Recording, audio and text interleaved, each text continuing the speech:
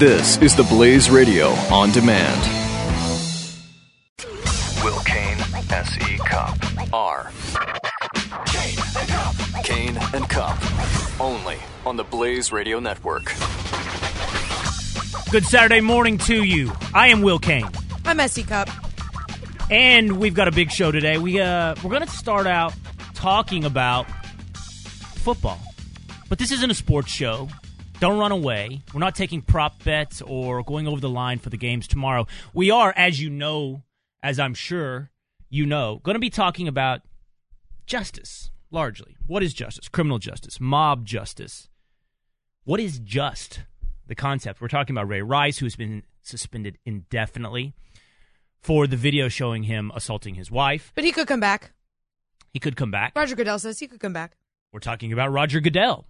What is the appropriate punishment, or lack thereof, of Roger Goodell? A lot of people this morning, a lot of people calling for Roger Goodell's head. They'd like to see him also receive punishment for this entire incident. And also, Essie, I told you just a moment ago, there's another incident in the past 12 hours going on in the NFL. Is this the some kind of child abuse story? That's exactly right. It's Adrian Peterson, largely. Whoa! It's Adrian Peterson involved? Yeah, the best running back in the NFL, an almost certain Hall of Famer at this point. I saw a flash on the news this morning. I was watching CNN, and there was a flash of a NFL child abuse story. I had no idea involved Adrian Peterson. Adrian Peterson has turned himself in Texas on a grand jury indictment for child abuse. His lawyer right now says the incident is revolving around, and this is what we know so far, him using a switch to discipline his child. What's a switch? It's like a branch broken off a tree. You know, you've seen. Come on. What? You've seen like the Andy Griffith Show or something like that. Go get a switch. No. You'll break a switch No, off. Grandpa, I haven't. What's a switch? Like a bendable yet durable branch of a tree that you What an odd weapon. Okay. Yeah. All right. Yeah, the lawyer says as Adrian Peterson grew up being disciplined in East Texas. So that's the defense right now. He was using a switch to discipline his child. We'll see what more comes of that. But that introduces a whole other concept, the idea of parenting and where parenting and discipline and justice all collide. I think if there's a theme for the show this morning, Essie, it is justice. What is justice? Later in the show, we'll be talking about can parents be held accountable for the criminal actions of their children? Right. Should parents be held accountable? Right. Should they be able to be prosecuted criminally for things their children do? There's a law being presented in New Jersey to suggest just that, but that's a little later in the show. As I said, we want to start off today talking about justice when it comes to the NFL. Now, I've made this argument, Essie, this week, and I don't know that I've made it to you just yet, but I believe right now when it comes to Ray Rice or Roger Goodell, the concept of justice is being driven by nothing more than the mob. There is no principle. There is no predicate. There is no rule of law or written rule for the NFL to follow or that they are following when it comes to A, punishing Ray Rice, and B, potentially punishing Roger Goodell. Well, and I am terrified by mobs. I think there's no discounting. There's no arguing that the NFL is largely acting now based on pressure from the outside. Absolutely. But that doesn't mean that the pressure from the outside is unwarranted. The NFL, I think, largely ignored this problem as long as it could. I think the initial 2-game suspension for Ray Rice was an abomination. Most people thought that was too short. I remember I was on a Sunday show at some point, and I said, well, the lesson here is you can hit your wife and play in the NFL. That's the lesson we learned from the 2-game suspension. So the NFL has been, I think, slow to act. I don't yet know if the NFL has been negligent, if they saw that film, that video footage from the elevator and ignored it, or if someone saw it but it never got to Roger Goodell's office, and so they didn't really know about the extensive clip. That's all semantics to me. They were slow to act. They're acting now because of public pressure. Mm-hmm. While you're right, I'd love it for there to be a set of rules in place so that we could know exactly what the consequences should be for a Ray Rice or a Roger Goodell. I'm not all that upset Oh, but there are. that the NFL is now swaying to public pressure. No, see, okay, everything can be valid and the conclusion can be wrong. It is valid for the public to be outraged. Certainly nothing in the position I'm taking condones Ray Rice or condones domestic violence. All I'm asking is that we be rational in our punishment. Rational in our condemnation, because if you don't, you remind me of, there was a show on the History Channel called Vikings. Oh yeah. It really wasn't that good. No, I had high hopes for it. It was not that good. Like a C+, probably. Yeah. It was just in that range where you keep watching and asking yourself why. Right, like, is this going to get better? This has to get better. I'm going to keep watching, but it didn't. But like the trial system for the Vikings was the chieftain, the tribal chieftain sitting on his throne while everyone in the village gathered around him and people made their kind of ad hoc cases and he just arbitrarily goes, death! Right. You know? And everybody's like, well, he spoke. I mean, that must be justice. Right. So the mob can be outraged. What Ray Rice did is wrong, but you have to follow principles or rules or predicates. And what I'm telling you is this isn't the first domestic violence case. Come on. That's why it's not the first. In fact, there's 2 other guys right now under investigation. But that goes to my argument. Why is I mean, that's exactly right. This is not the first time. The NFL should take this more seriously. This is a bigger indictment on the NFL than just Ray Rice. The NFL should be a lot more concerned about this issue than it is. Fine. And Roger Goodell should be culpable. But wait, first with Ray Rice, then Roger Goodell. Okay. You have to follow precedent. And precedent is that this type of incident has been punishable somewhere between 2 and 3 games. Now, whether or not that's right or wrong, that's the precedent. 538, Nate Silver's website, compiled these charges over time. They're the best. They've done the best of anyone of finding out what's been the precedent. What's the standard? And the point is, this goes far and above anything they've ever done. But Will, we have a video. I'm not disagreeing with you, but I bet on a lot of those other cases, we didn't have an inside look at what domestic abuse looks like. But things that happen on video, this was horrific. But things that happen on video aren't worse than things that don't happen on video. I don't disagree. I'm explaining why the public outcry over this has probably been higher than for all of those incidents in the past where all you see is a police report. And all I'm saying is the public doesn't get to demand the concept of justice. They don't get to define it. If they'd said... Actually, the public does. When the public is the one who makes the product that you are creating profitable and viable, the public actually does have a say. That would justify any punishment. If the public outrage said, it's a free market, Ray Rice needs to lose a hand, like in the Islamic Society for stealing, the punishment for this Ray Rice should lose a hand. If everybody goes, whoa, that's a little extreme, you could make the same argument. Well, the public has defined as a business product what this should be, so the NFL has to live up to it. Well, they don't have to, of course. That's absurd. But if the NFL wants to continue to be a viable business, if the NFL wants to continue to please its fans, then the NFL will absolutely listen to the public. And part of the argument has been that the public has been largely males. It's a male fan base. It's a male organization. It's a male sport. And so there hasn't been this public outcry because most men don't care in the same way that maybe women would. You and I sat on these microphones a few months ago and talked about the Donald Sterling incident in the NBA. And both said, while Donald Sterling was abhorrent, what he said was terrible, the punishment ultimately inflicted was unjust. It was disproportionate. He didn't hit anyone. His property was taken away from him. But the point is, the argument at that time was made, well, the NBA is a product, and they have to do what's best for the NBA. And in this case, it's taking it away from Donald Sterling. And you and I said, that is unjust. The point is I'm making here is, yes, Ray Rice was wrong. Yes, it hurts the NFL, but the punishment still must fit the crime. It must be just. If you take this in any other industry, a bricklayer, he doesn't get his job taken away. His job, yes, he can be fired. He doesn't get banned from the industry. So the Ravens can fire Ray Rice, but it's unjust to say this guy is done in the NFL because we don't do that with anything else. No other incident in domestic violence in this society is that the precedent. And I'm just saying the mob is dictating an unjust punishment. Well, I see some differences between the Sterling case and the Goodell case. I want to keep talking about this, but I also want to bring in, we have Jay Feely here. He's an NFL kicker in studio to talk about this.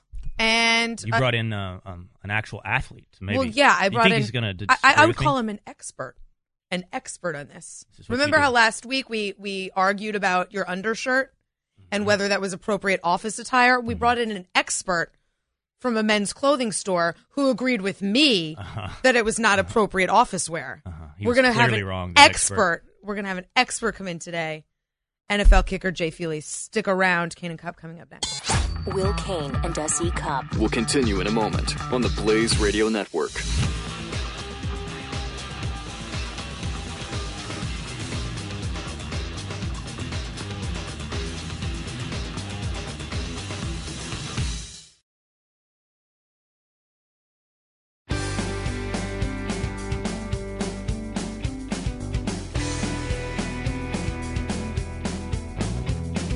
(888) 900 3393. Kane and Cup returns now. Okay, great.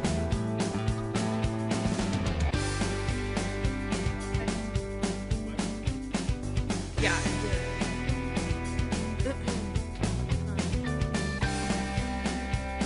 I don't hear him anyway.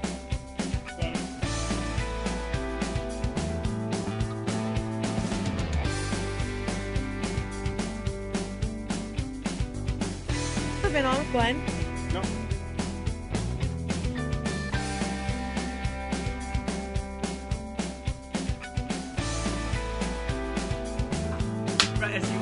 Hey, welcome back to Kane and Cup. This is S.E. Cup. Will Kane. You have to understand, we have another person in our studio right now. So we were just chatting. We're on the air right now? Got a little. This is like that Ron Burgundy moment. I don't believe you. I don't believe you. Luckily, we didn't. Classy San Diego. We didn't say anything uncouth. We're welcomed in studio by Jay Feely. He's an NFL kicker. He's also on the executive committee with the Players Association, so he's got a good working relationship with Roger Goodell, and he's been part of a number of sort of the big decision-making moments over the past few years. So we're lucky to have his take. Jay, obviously you've been watching this closely. Tell me first, let's separate. Will likes to separate these arguments out because he's got a lawyer's mind. Some call it anal retentive. He's got a lawyer's mind. I got a little anal retentiveness in me. Would you guys quit saying that word? Suddenly you're a prude. Okay. We'll see how long that lasts. Let's separate this out. Let's first talk about Ray Rice. Okay. What should happen to Ray Rice? Will thinks that there's sort of like a bounty on his head now. Well, let's talk Ray Rice and his wife, Janae, first. Great. Hopefully they go and they get counseling and they work it out because they're trying to work it out as a couple. And obviously nobody condones his actions and his behavior, and what he did was abhorrent, and, he is paying the penalty for that. He lost his job, and he's been publicly scorned, and he'll never be able to get his reputation back. Should he be allowed to play again eventually? I'll ask you this. Josh Brent is going to be eligible to play in a few weeks. He killed his teammate last year while drunk driving. Dante Stallworth was down in Miami, killed a man while drunk driving. He came back and played. Leonard Little did the same thing and came back and played. So Michael Vick. Michael Vick with the dogfight. But we're talking about three people who lost their lives as a result of somebody doing a DUI, and they came back and played. So is there a time that I think Ray Rice may get an opportunity to come back? Possibly. But that doesn't condone the behavior. No, you know what, Jay? I think you've made that, and it's a shame that we keep having to make that caveat that if you make any intellectual argument that somehow you have to defend yourself from the idea that you're condoning Ray Rice's behavior. I made the argument. I don't know if you could hear when you were outside the studio. I was listening. That I think it's overboard. It's an overboard reaction to public reaction, and you don't get dispelled, banned from any profession for this crime. The crime is horrible. I have to do the same caveats. I don't condone it. It's a horrible crime. But you also have to follow precedent. So you said that Ray Rice probably will come back. Should Ray Rice be allowed to come back? Well, that's a different question because it is a blessing to be able to play in the NFL. It's a gift to be able to play in the NFL. A privilege that can be taken away.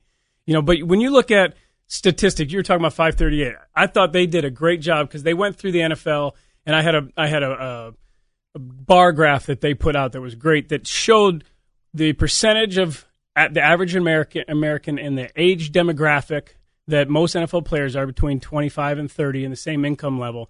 And they went through all the different crimes that people commit and whether or not an NFL player was more likely or less likely than the average person.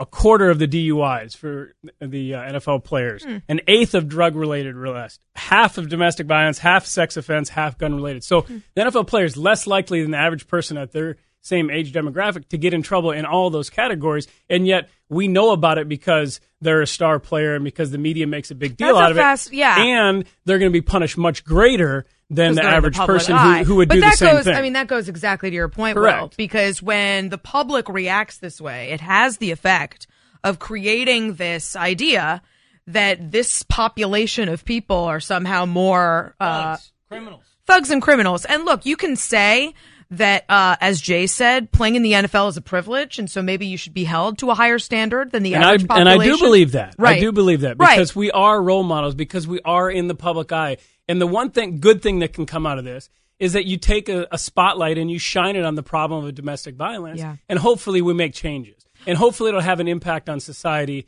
as a whole because we're more attuned to this problem. But this gets me to Roger Goodell. Does suspending Ray Rice for 2 games really shine a spotlight on domestic abuse?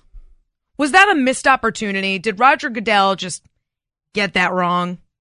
Well, I think he got it wrong originally, when he just suspended him for 2 games. And I think probably what they did was not look into it as deep as they should. But the conversation we're having is that he's also getting it wrong now. The indefinite suspension. So the 2-game suspension is wrong, and the indefinite suspension is wrong. He hasn't seemed to have gotten it right, to me at least. So, Will, the indefinite at any suspension, point, to me, is them just kind of kicking it down the road. So is that just a hands up? I don't know the right thing to do right now? Yeah, and I want to get the public off my back, so I'm going to give them an indefinite suspension, and then I'll revisit that at a later time because we have a CBA. And obviously, he has to follow the CBA. Right. That's the written rules. And he himself... Collective bargaining agreement for people who correct, don't. Yep. Correct. Which dictates all the rules and regulations. We just did a whole new drug policy that went through and dictated all the penalties and what you can and can't do and just negotiated that as well.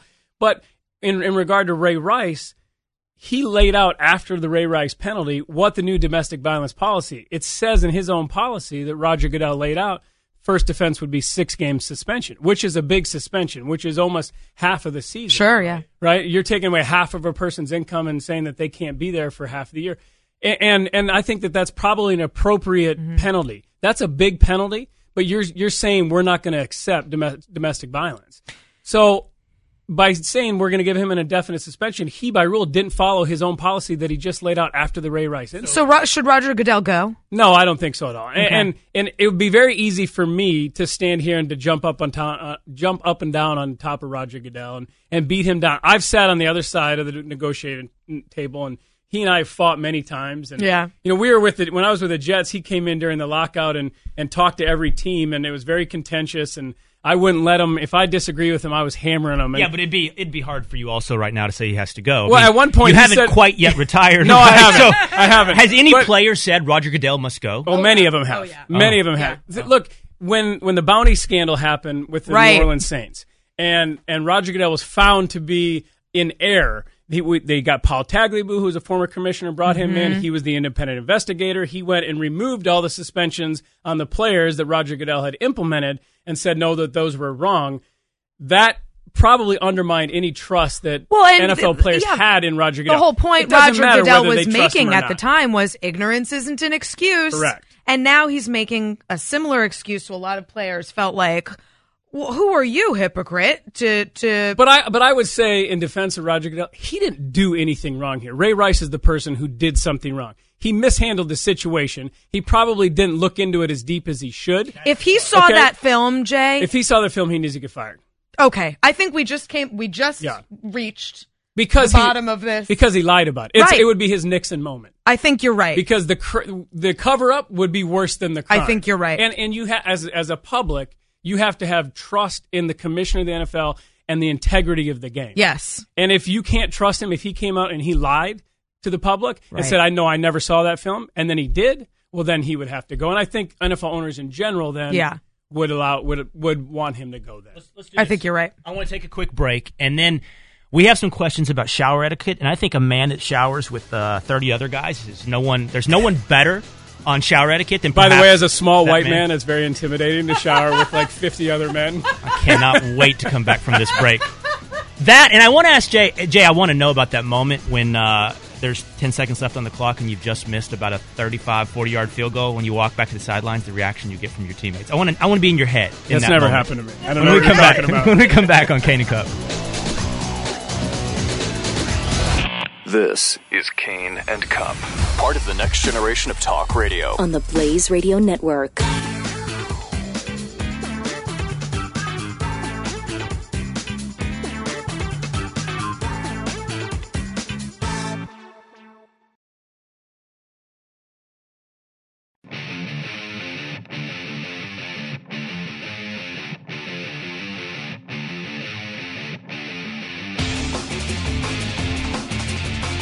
Will Kane and S.E. Cup return. Welcome back to Kane and Cup. I'm S.E. Cup, joined by Will Kane. And in studio, we have NFL kicker Jay Feely. We're just going to take advantage of this situation. Will and I often have conversations about what's right, what's appropriate, what's socially unacceptable. Will seems to always be on the outside of those conversations and not know what's socially unacceptable. You're educating him? I'm educating him. And luckily we have great callers who call in to agree with me for the most part. So we're lucky. We're going to bring you into this, whether you like it or not. And the topic today is shower etiquette. Can I just start? I didn't pull a clip today. But are we talking at home? Or are we talking at the gym? Or are we talking in the locker room? Right. So there's a lot of different places. You're right. I just want to say this reminds me of the Seinfeld, where I usually have clips of Seinfeld, but I didn't get one last night. The shrinkage? No. But I thought you were talking about the shower. No, where George is caught urinating in the shower at the gym. Oh, that's perfect. Give me the mic. See, they take the mic away from me, so I can't say anything. So this is a survey by YouGov. YouGov Omnibus survey. How often do you pee in the shower? Now. Oh, it's not even like do you. It's how often? Yeah, never is not an option on here. Wow. I saw on Reddit there are two different types of men in the world, those that pee in the shower and those that are horrible liars. So we'll start with question number 1. First, do you and how often? By the way, we will bring you in as well, 888-900-3393. We'll start with this. We have several different shower etiquette questions to ask. How often do you pee in the shower, Jay Feely? Occasionally. I would, not when somebody's around. So with that, there are 4 options on this survey. I have only done this once or twice. No, that's not true. Some of the time. That's the answer. Most of the time. No. Every time. It's not part of your morning routine. Like, I'll forget the trip to the toilet. I'm going in the shower.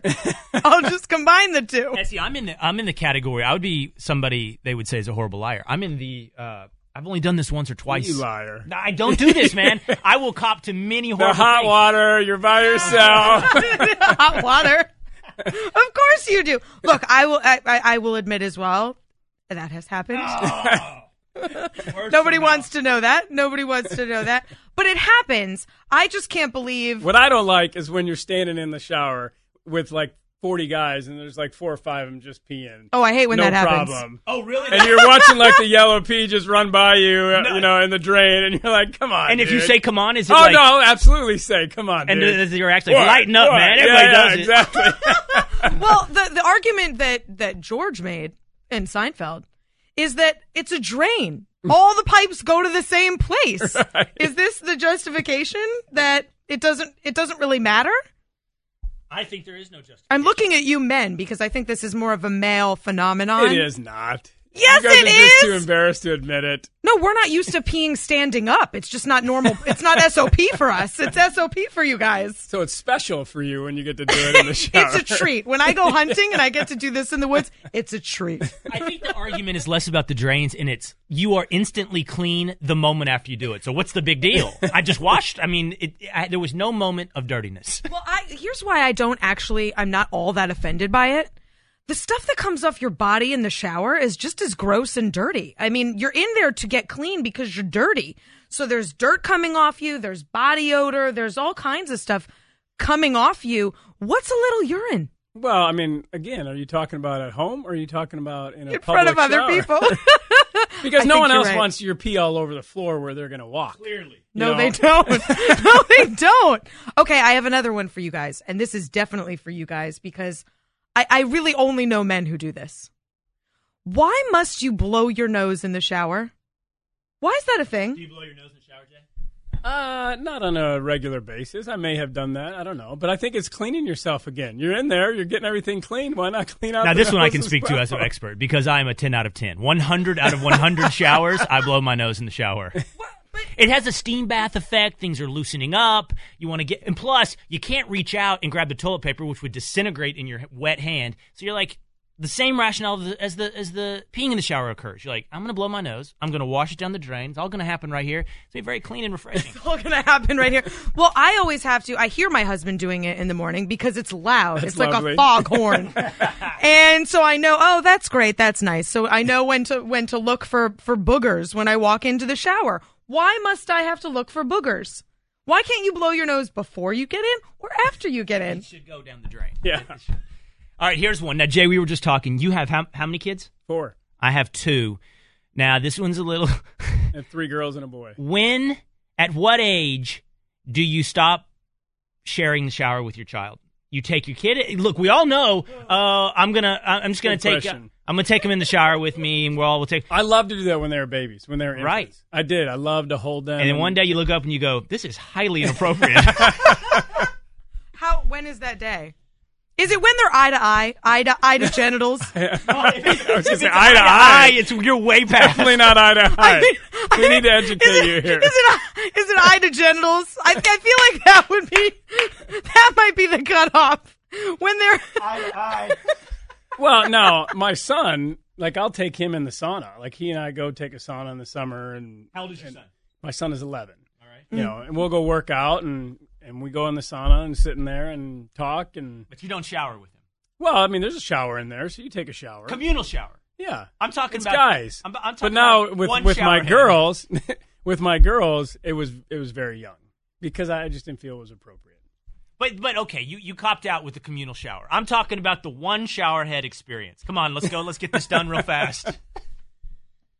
He's quiet. You can see, I know. Early on, it was very early for me. This is the male version of the breastfeeding conversation. Like, how old is too old? Like when they can ask for it verbally. Exactly. When they can when ask like, Mom, for I'd it, like some milk. Yeah, they're too old. When they're cutting their steak. No, I do really remember my daughter. I think she was like 13 months, and she was like, Ma. And we're like, all right, that's it. We gotta cut this off. This is embarrassing. Here's one for you guys, and this one isn't I think controversial. Are you a forward facer or a backward facer towards the shower head? I got the overhead shower head. So. Oh, fancy people. I'm a backward facer. I want it on the back of my shoulders. I don't turn to face the shower. That's not interesting at all, or controversial. We've got a caller. I think. This is strange. We have a call screen that explains what our callers want to know. And Mark in Maryland says, Essie, do you still beat your husband with a switch? I'd love to hear where this is going. Mark in Maryland, what the hell are you talking about, dude? If you're still beating your husband with a switch, that would then answer the question, do people still tinkle in the shower? How what? you answer the question determines how, if somebody is actually telling the truth or maybe misleading you slightly. I just learned what a switch was today. I don't beat my husband with a switch or anything else. Mark. Well, what classifies as a switch, it can't be no thicker than your pinky. Oh. I think I've heard that before now that you said that, Mark. Mark, do you pee in the shower? To be honest, sometimes I can't quite get out of there in time. That's a yes. It's a time management issue. Okay, thanks, Mark, I think. I like that. It's a time management issue, which brings me to another Seinfeld, when Kramer had to cut down from his 40-minute shower to a 7-minute shower, and he had to figure out what he could lose, what steps in the process he could lose. He ended up making salads in the shower. One of my greatest disappointments, though, is that as I got older, and now in the locker room at age 38, most of my teammates have no idea when I make Seinfeld references. Oh, that's they don't know so what I'm sad. talking about. They don't know the show. Jay, they have no idea. Can I tell you, last weekend we had the best. I went to Twitter and I asked people to name their boat after a Seinfeld reference. Right. We got like the best. Mine would be Shrinkage, no question. So good. That's perfect. Mine was Real and Spectacular. REEL. Jay, you and I, we were just talking about this, having a mutual friend, Larry Izzo, played with you on the Jets. He said that. He said, guys like Mark Sanchez all of a sudden are on the team. They had a completely different sense of humor, different movie references. That's when you realize there's been a massive generation shift. One of my greatest joys is Seinfeld references. Yeah. And so when you can't share that with your friends and you can't share that with these guys, it just took part of the joy of life out in the locker room. All right, so I teased this, and I really do want to know. You've missed a game-winning kick, yes? I have, yeah. When I was with the Giants, actually, I missed 3 game-winning kicks in the same game. Oh, in the same game? In the same game. And so we fly back. We were in Seattle. It was a big game. It was for first place and home field advantage. And I missed a game winner at the end, and then 2 in overtime. Worst game of my career. And it was crazy. At that point in the season, I was leading the NFL in every category. I'd had the best year of my career up until that game. And I come back, and I know now, like, my job's on the line. In the New York, I mean, obviously here in New York, I'm on the cover of every newspaper, and that's all they're talking about all week. And then Saturday Night Live does a spoof about me without me knowing. It was Dane Cook played me. It was a Jay Feely story, The Long Ride Home. The Long Ride Home. I remember, like, about the plane ride home. About the plane ride home. So then I get like 100 text messages. Like, dude, they're killing you on Saturday Night Live right now. And I'm trying to get ready for the next game. And, of course, that game goes to overtime as well. And I have another game-winning kick. And we're in Philadelphia. And they call timeout to try and ice me, and they play a montage of my misses up on the Jumbotron during the timeout. And? Well, I still kept my job, so obviously I made the kick and moved forward. Now, here's the point. This is really interesting, actually, and it holds true for sports, and it does for life in general. Obviously, my career was on the line at that point. I knew that if I missed this kick, I'm going to lose my job and probably be out of the NFL. This moment, right here. You're walking out. But you can't let your mind wander. You can't think about the implications of what you're doing. Okay. You can't allow your mind to think about, if I miss this kick, then this is going to happen. You have to keep it disciplined. And I always tell young kids, you have to occupy your mind in those moments. So if you don't occupy it, it's going to wander to all those things. I'm going to look up at the Jumbotron and think about it. So I just occupied it with the thoughts about the focus of what I wanted right then, the fundamentals. Keeping my head down, locking my ankle. But to be great in life, you have to not fear failure. Right. Whether it's in radio, on TV, in business, in sports. If you fear failure, when those big moments come up, you're going to pull back and you're not going to take the chance because you're scared that you're going to fail. 100% agree. It's a great lesson. Because I failed as big as I failed in the Seattle game and got crushed and was able to overcome it and continue to go on, it took away some of that fear of failure. My career after that Seattle game was much better than before that Seattle game. And I think it's because I went through that failure and it didn't break me. And then going forward, I could always look back to that and say, well, listen, I failed as bad and as big as I could fail, and it didn't break me. And so it allowed me to be a much better player going forward. We got to take a break. Have you ever gotten the yips? No. Never had the yips? No, not in football. No tin cup moment? No. All right. On the golf course, yeah. All right, Jay, we appreciate you joining us today. This has been a fun conversation on multiple levels. And oh, yeah, I learned a lot. Thank you. I know a lot more about Jay. All right, we'll be back in just a moment on Kane and Cup. This is Kane and Cup on the Blaze Radio Network.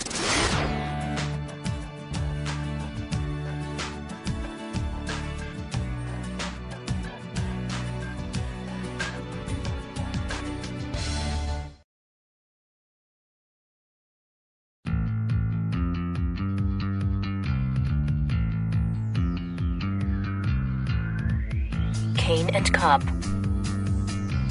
Well, that was fun. That was fun. Jay Feely in the studio for the last 30 minutes. He is an NFL kicker, has been with several teams, told us stories about his days with the Giants and the Jets. You can follow him on Twitter at Jay Feely. That's Jayfeely. And I think he's got an awesome message on the fear of failure and success. Yeah, he's a good guy. He does Hannity a lot. He's into politics. You should follow him on Twitter. I think you'd like it. Lisa on Twitter says, if a man doesn't pee in the shower, he is a big, fat liar. Zach Goodbody says, I've heard, and I read this, by the way, I see as well, I've heard urine helps athlete's foot. Scientific study to support this? ? Well, # curious. It does. The I don't know if it's vinegar or something in urine. Mm-hmm. Some kind of substance helps, like if you get stung by a jellyfish. Mm-hmm. You're supposed to pee on yourself, and it helps with the pain. I want to see a study on that. Paul O'Donnell says, okay, let me see if I'm on the right track here, Will Kane. Because the NFL has not punished its criminals in the past, there is no precedent. Is that it? No, there is a precedent. It has punished its criminals in the past. There is data to show what they did in various situations, including domestic violence. This isn't the first time. My point is, you have video evidence. That doesn't make it worse, because things that happen and that aren't recorded are also bad, just as bad, and you follow precedent. If you're not going to follow precedent, make a rational argument. Don't just respond to the mob. Don't just respond to the crowd. In the end, all I'm indicting is the process through which you arrive at justice. And don't just be a lemming to the mob's outrage.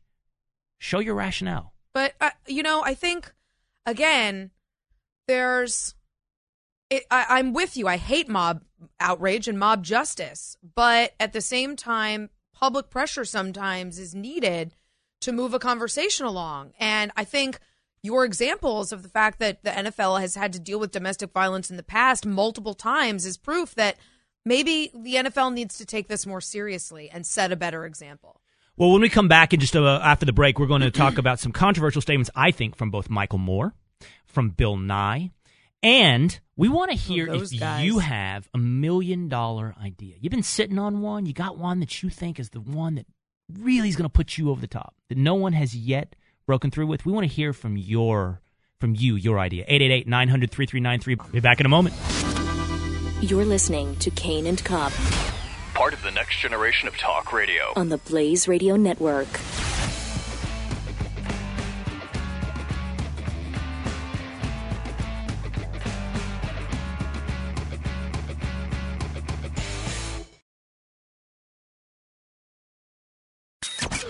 Will Kane, S.E. Cup. R. Kane and Cup. Only on the Blaze Radio Network. Welcome back to Kane and Cup. I'm S.E. Cup. And I'm Will Kane. So everyone has that moment where you think, oh, I've got $1 million idea. This thing that I just thought, that I just invented in my head, this thing could change the world, could solve a big problem. Most of us don't ever do anything about it. I've been trying to come up with $1 million idea because, frankly, the money would be a lot more reliable than the money in this job. And it'd be nice to have Doesn't make any sense. a fallback. It'd be nice to have a fallback. Like, well, yeah, I do this for a living, but also I hold the patent on this, like, $1 million idea. It's horrible analysis. What are you talking about? The income, the revenue stream on my non-existent dream job would be way more reliable than this. No, if I could come up with... That's kind of implied in your $1 million idea. No. If I could come up with the $1 million idea and it was a guaranteed $1 million idea... Then, yeah, it would be more reliable. Right, exactly. Exactly. That's so stupid. No, it's not. That's what I want. And I've had this conversation with our producer over at Real News, Nikki Rizzuto, for years. Nikki, help me come up with $1 million idea.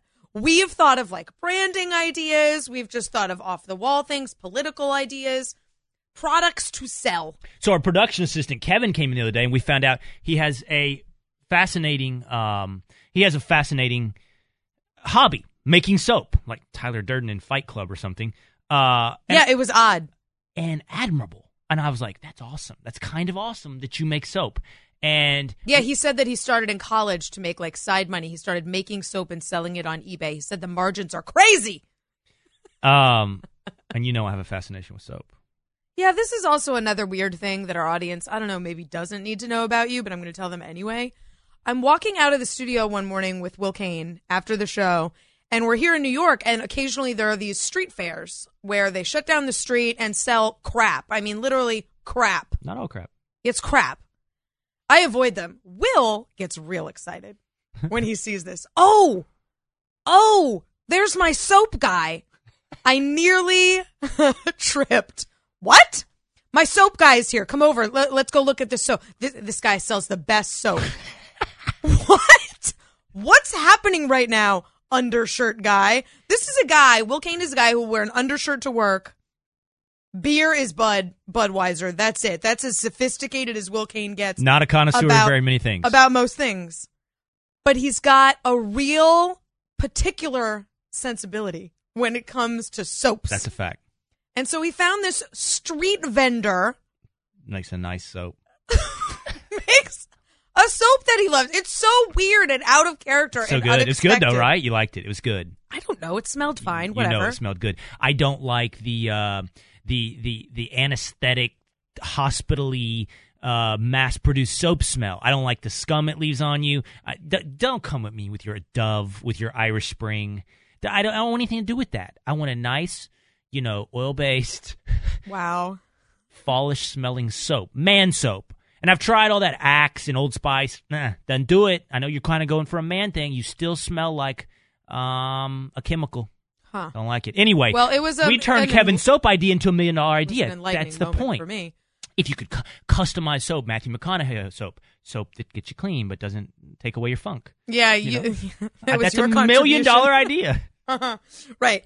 So I was thinking, because after we talked to Kevin about how to monetize his soap business, I was thinking, what other $1 million ideas could we just come up with? We're a couple creative people. We've got access to this vast audience of Kane and Cup listeners who are smart and creative.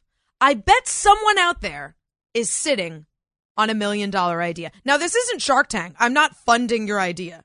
Don't get excited. If you call in with an awesome idea, I'm not going to make it happen for you.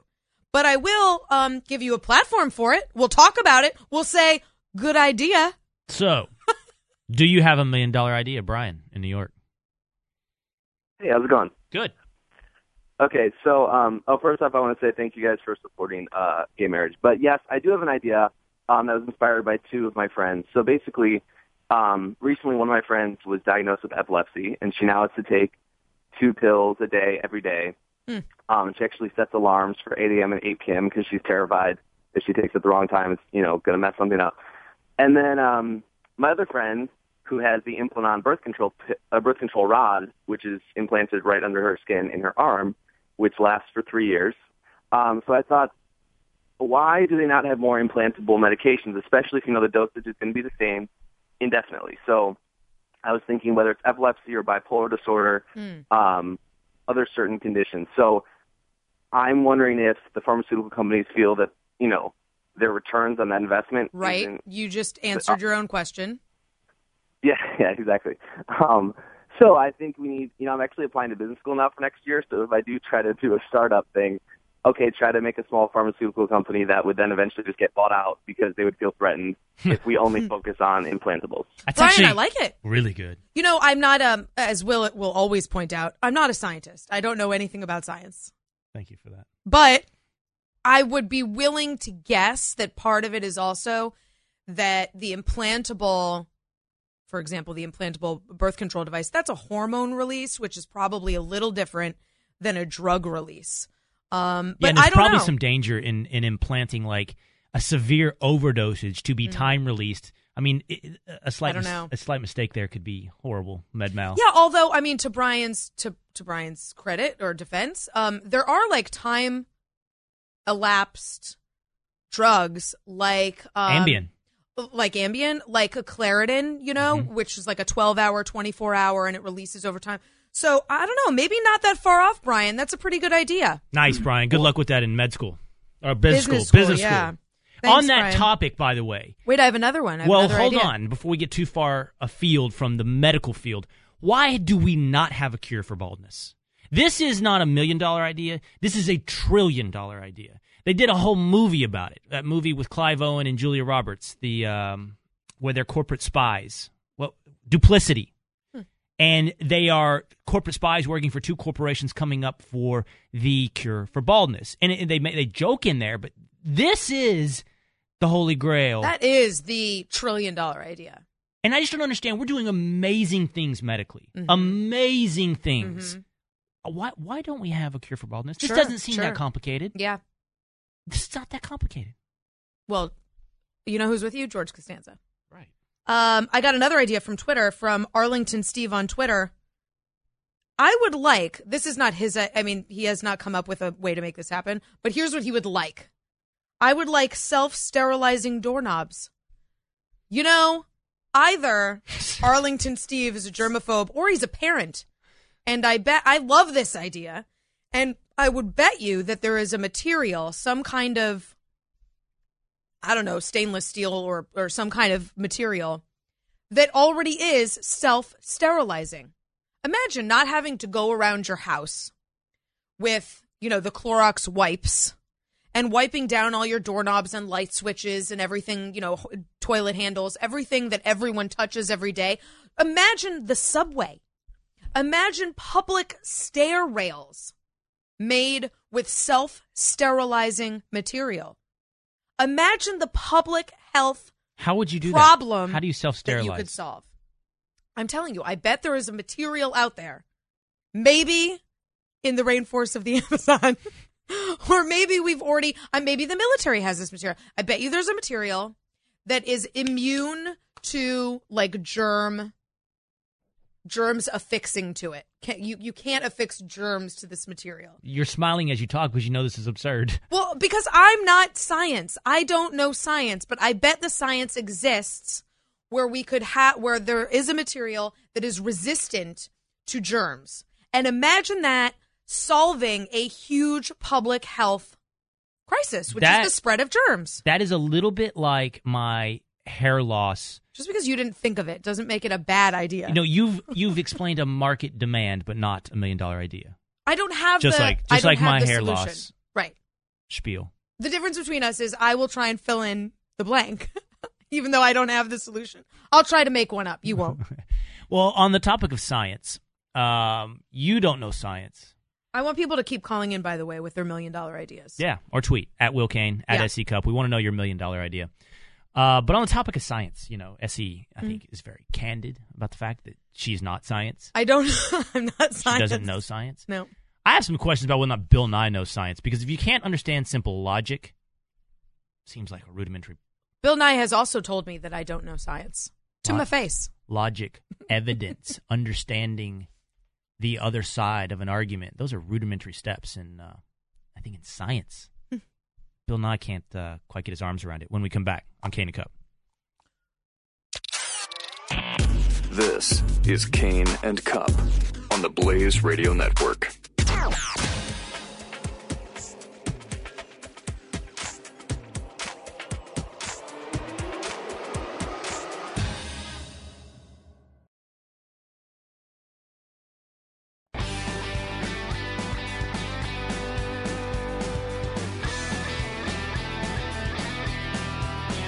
Kane and Cup. Can I just say, Jose, our board operator, just brought me a piece of literature, a piece of science. Piece of literature. A piece of scholarship. New subway poles to get germ-killing jackets. This is 2006. In case they get cold. This is out of Canada, I believe. So take it with a grain of salt. No. Look, this technology I just invented in my head already exists. These subway poles are getting germ-killing jackets in Canada. I think we can solve this problem. I think we've clearly identified a problem, and already people are trying to work on it. So it's not that far-fetched. However, I definitely don't know science. I'm open and honest about not knowing science. I put math in that category as well. I can barely calculate the tip on a restaurant bill. I'm not ashamed of this. I don't know why that's hard for people. But I was on Crossfire. I was on Crossfire on CNN with Bill Nye. We were talking about global warming. Bill Nye, the science guy. I admitted, essentially, I don't know everything there is to know about climate change. I don't know if the science is settled. That in and of itself, for Bill Nye, was, for him, an admission of sort of complicity in this debate, that I am anti-science.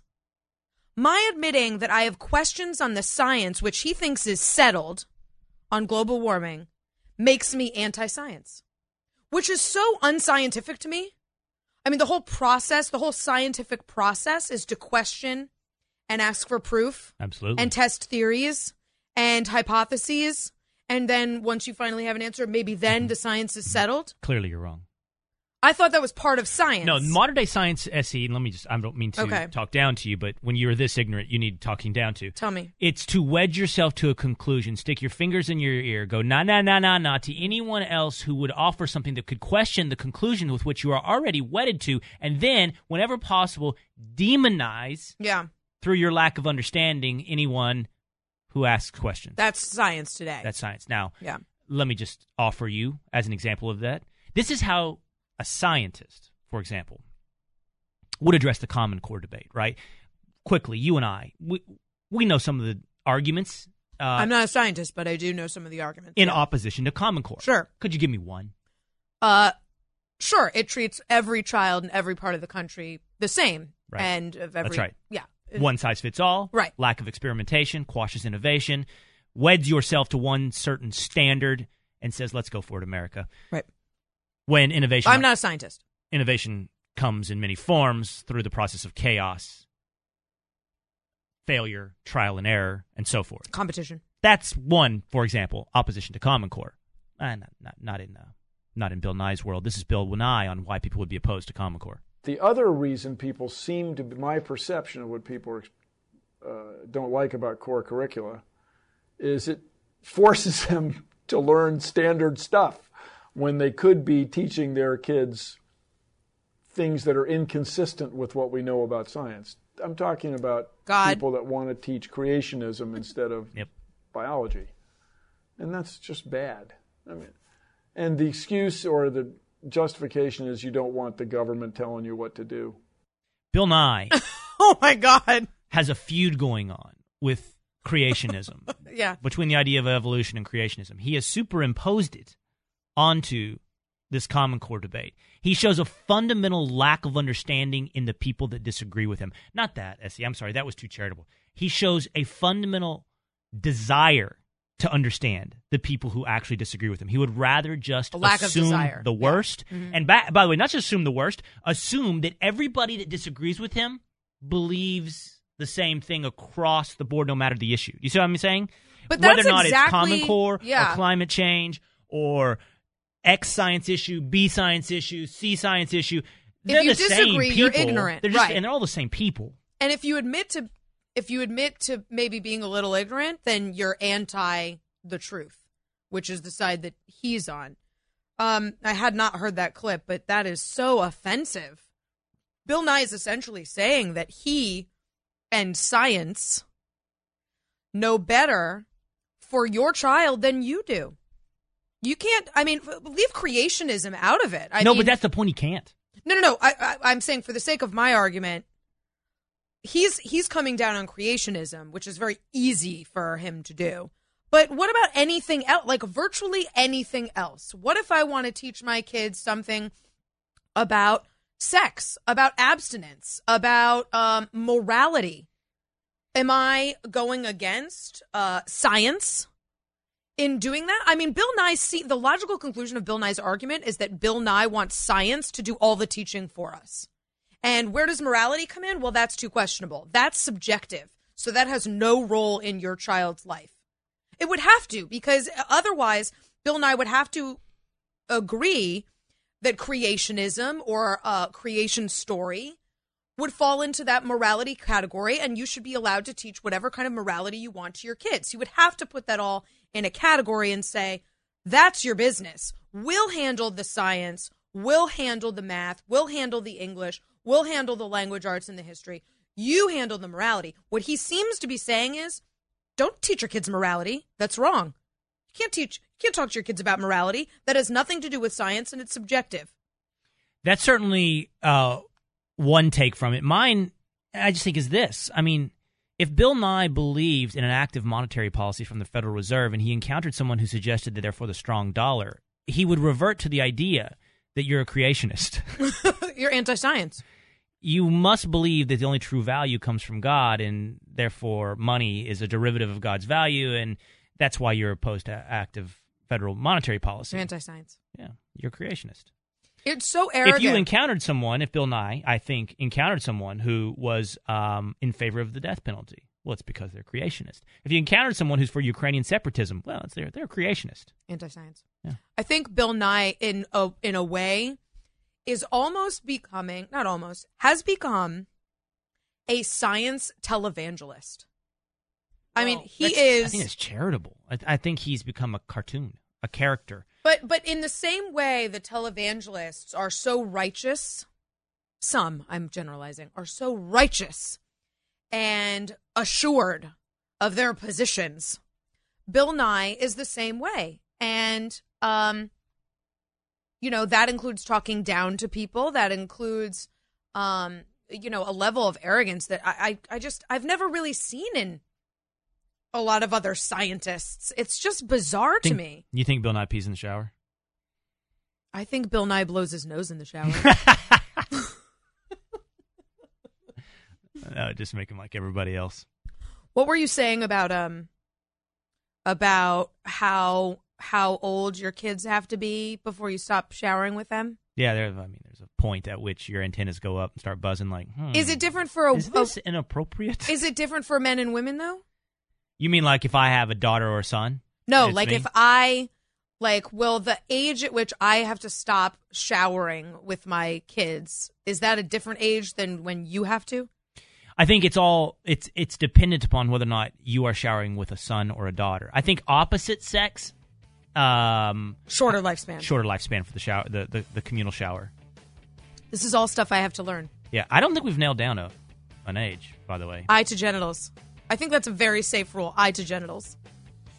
When we come back, is there a place in society still today, for unpaid interns? On Kane and Cup.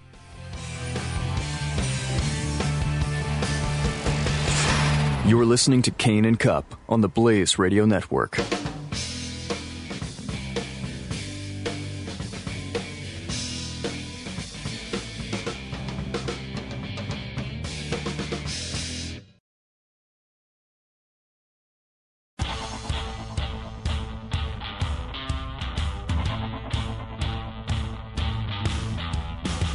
You're listening to Kane and Cup on the Blaze Radio Network. Art in Colorado has $1 million idea. I'll be the judge of that. We'll just see if Art in Colorado has one. Art, what's your $1 million idea? Yes. Hi. Hi. Hello? Yes, Art. Make us millionaires. Okay. What do you got? Okay. I've got a little medical device I've been working on for 15 years. It's used to clean the lungs out of mucus secretions and such. Like if you have pneumonia or a cold or a bronchiectasis or cystic fibrosis or chronic bronchitis or anything like that. All right. How does it work? It uses sound. It uses sound waves to break, to loosen up and break up and liquefy the secretions so you can cough it up or get it out very easily. Well, Art, this sounds like an actual really good idea. I hope we are not the first people you're telling it to. No, actually, we just got FDA clearance for it. Oh, good. So you don't really need us. You're well on your way to establishing this great idea. That's great, Art. By the way, I saw something on HBO Real Sports where Boomer Esiason's kid has cystic fibrosis, and they were talking about this exact issue where he spends so much of his time having to cough up the excess mucus that's created. And they used things. I don't know if they used what you're talking about here that he has to attach to his chest and back to do just that, to break it up. Right. They use something called a vest a lot of times nowadays, and the vest is pretty cumbersome. It can break ribs. It's not very comfortable. Wow. It's not. It works very well, but it's not portable. Well, good luck with your idea, Art. We think it sounds really good, yeah. and probably a little bit more legitimate than what I had in mind from our viewers. That's good. No, that's good. That's great. I have to see how that goes with Art. Hey, listen, when I was in college, I've always, I don't know how to say this, SC, without sound. I've revered blue collar jobs.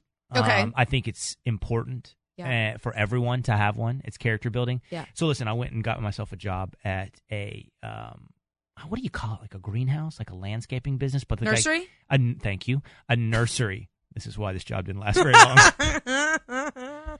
I carried sod and fertilizer from one end of the nursery to the other. I helped stock the plants on the shelves as landscapers would come in and buy them and so forth.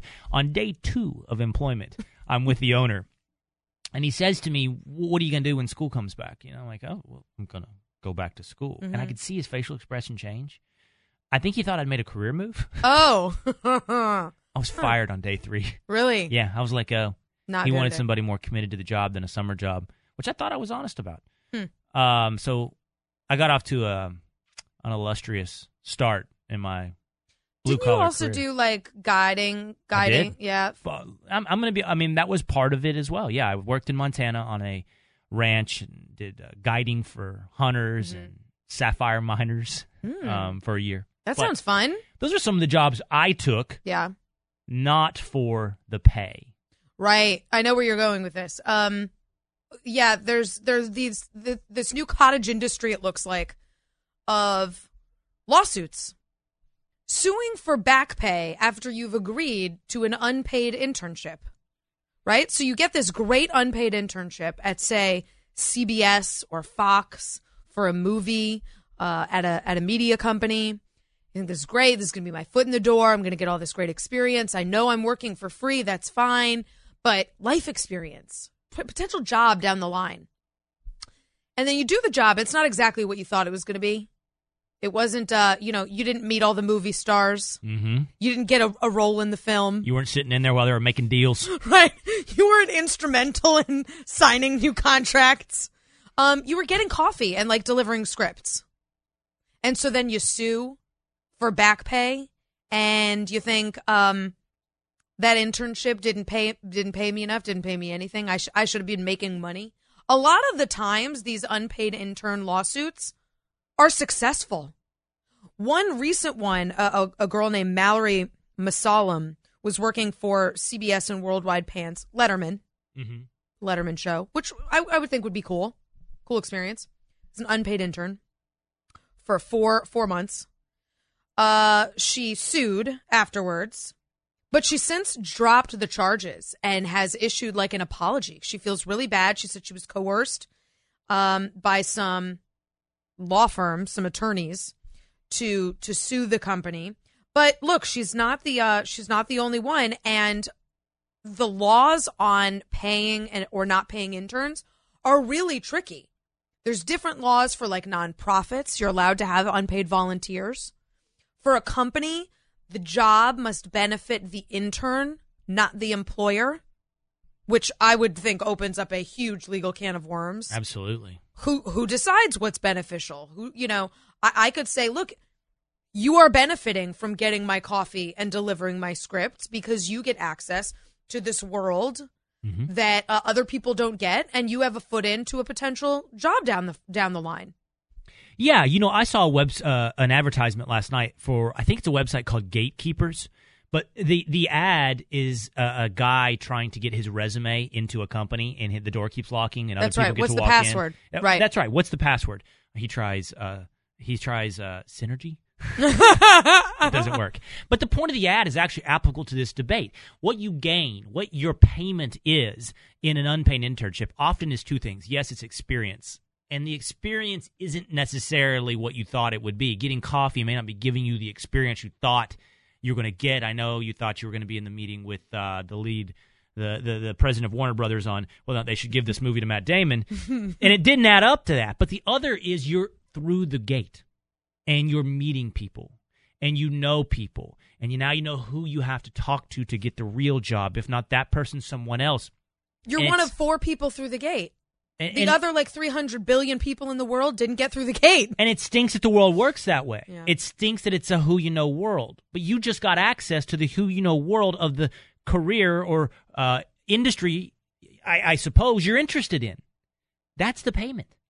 Yeah, the value of unpaid internships, I guess you could debate. I think it's probably different in different fields. I know in my field in media, having an unpaid internship for a magazine or a newspaper or a television company, if that's where you wanted to go, that was huge.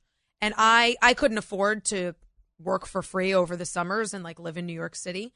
So I got paid jobs, and I was competing against kids who worked for free at Newsweek or New York Magazine or Vanity Fair or Time. And I was so jealous. I mean, I wanted those experiences. And so for my field, I think it was imperative. And I know a lot of people in politics, it's the same situation. If you don't go down and intern for a summer in D.C., either at like a policy think tank or on the Hill, you're just not in the game. You're just not part of the game. Yeah, and therefore the idea that you got taken advantage of because you didn't get, I don't know, what. No, you're in a very elite company. $9 an hour. Set aside the fact that you did this as a voluntary choice. You knew what was going to happen. Right. You're going to work and not get paid. That's right. Right. Set aside you went into this voluntarily. Yeah. You got something else out of it, and that's the entire point. You can't go back in time and go, oh, I was really taken advantage of here.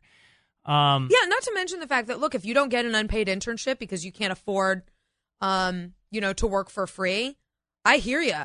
I had to work doubly hard, and that was a good experience for me, too. That taught me a lot as well. I had to learn on the job. I had to have a couple jobs at the same time. I had to get published and send clips in. I mean, I had to prove myself, and that was valuable, too. I'm not saying you can't do it without an unpaid internship. We do it in this industry all the time. Oh, people, I love this. People, I do a lot of like boot camps on how to get into this kind of job. People are shocked to learn that everyone on television is not a multimillionaire. And what I tell them is, in news, most people you see on television are working for free. That's absolutely right. For years. Why? Oh, exposure. Exposure benefits you more than it benefits me. Right. That's what you'll hear. You walk into a network executive and you say, "Look, I've been on the air for your network for years for free, coming in maybe every day, maybe every week." For free. There's clearly a value here. You keep using me. You clearly like me. That's the fallacy we all have, right? You like me. So can you start paying me? No. It's more useful for you than it is for me, which is a nice way of saying you are totally replaceable. And we're using you because we can use you for free. You know what we should do? Let's do this. The fact that you've been doing it this long is actually a disadvantage to you. You're welcome. Because we know that you're willing to keep doing it for this long. Right. Are you speaking from personal experience? I know people. I know people for whom that has happened. Let's do this. Let's talk about. We should a little later in the show. Let's do this. Let's talk about cable news. The status of cable news. What's wrong with it besides the fact that you have to work for free? Work for free for years. How do you fix it? Because for so many of the cable news outlets, it's just not panning out for them, man. No, and you'd think, after all this time, there'd be some formula. Like, here's how to get ratings. And we can talk about somebody who's actually now getting paid. Former White House spokesman, press flax, propagandists get paid by your cable news outlets. That's a fact. And that's a new thing. That's another interesting conversation. We're going to bring Noah Rothman, formerly of Mediaite, now of Hot Air. He is a media critic on to discuss all that's going on with cable news. Let's take a quick break. We'll get into this at the top of the hour. We'll see you in just a moment on Kane and Cup. You're listening to Kane and Cup on the Blaze Radio Network.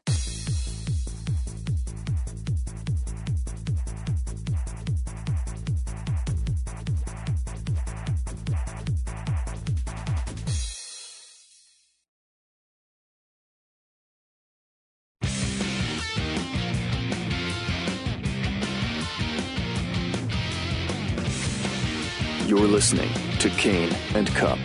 Now, we almost came back again, not knowing we're on air. Will was trying to tell me that somehow his snot in the shower is more clean than his urine in the shower.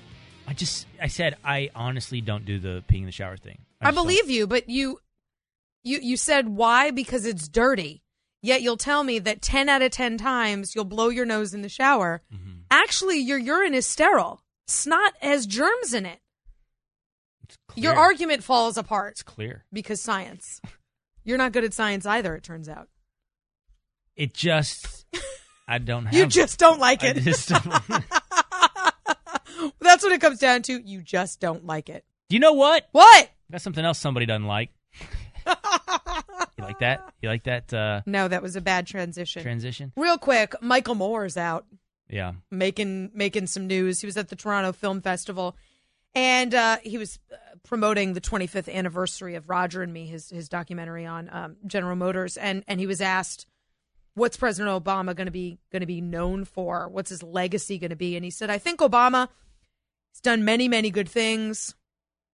But, well, we have the clip. Play the clip, Jose. You do read The Hollywood Reporter, Mr. President, don't you?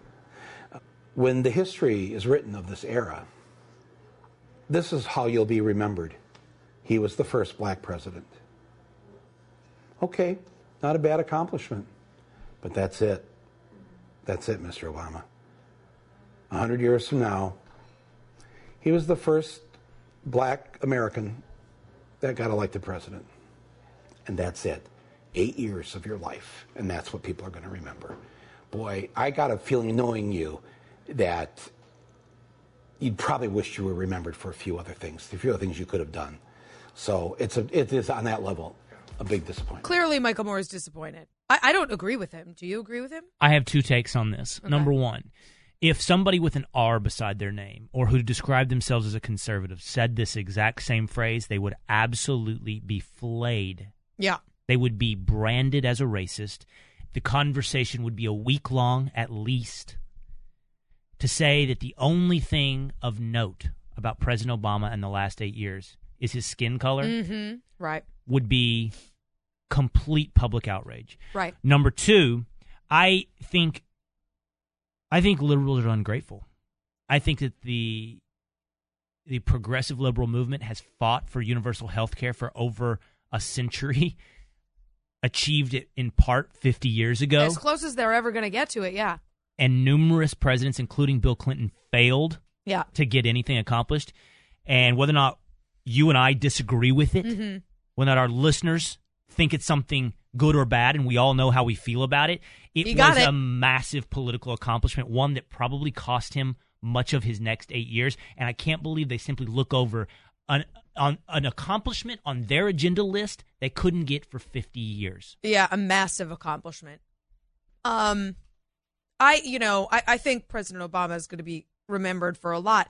Not a lot of good things. I think his legacy is going to be pretty tainted, actually. I think people are going to look back and have some pretty strong criticism of his foreign policy and his economic agenda. But I also think, if I were being generous, I would say the president has probably done a lot for middle class. Or at least he thinks he has. At least he thinks he has. In the end, it will be a Jimmy Carter review of foreign policy. It will be noted as that and one of the worst. And the accomplishment of Obamacare. When we come back on Kane and Cup, let's talk about cable news, how you fix it. You're listening to Kane and Cup on the Blaze Radio Network.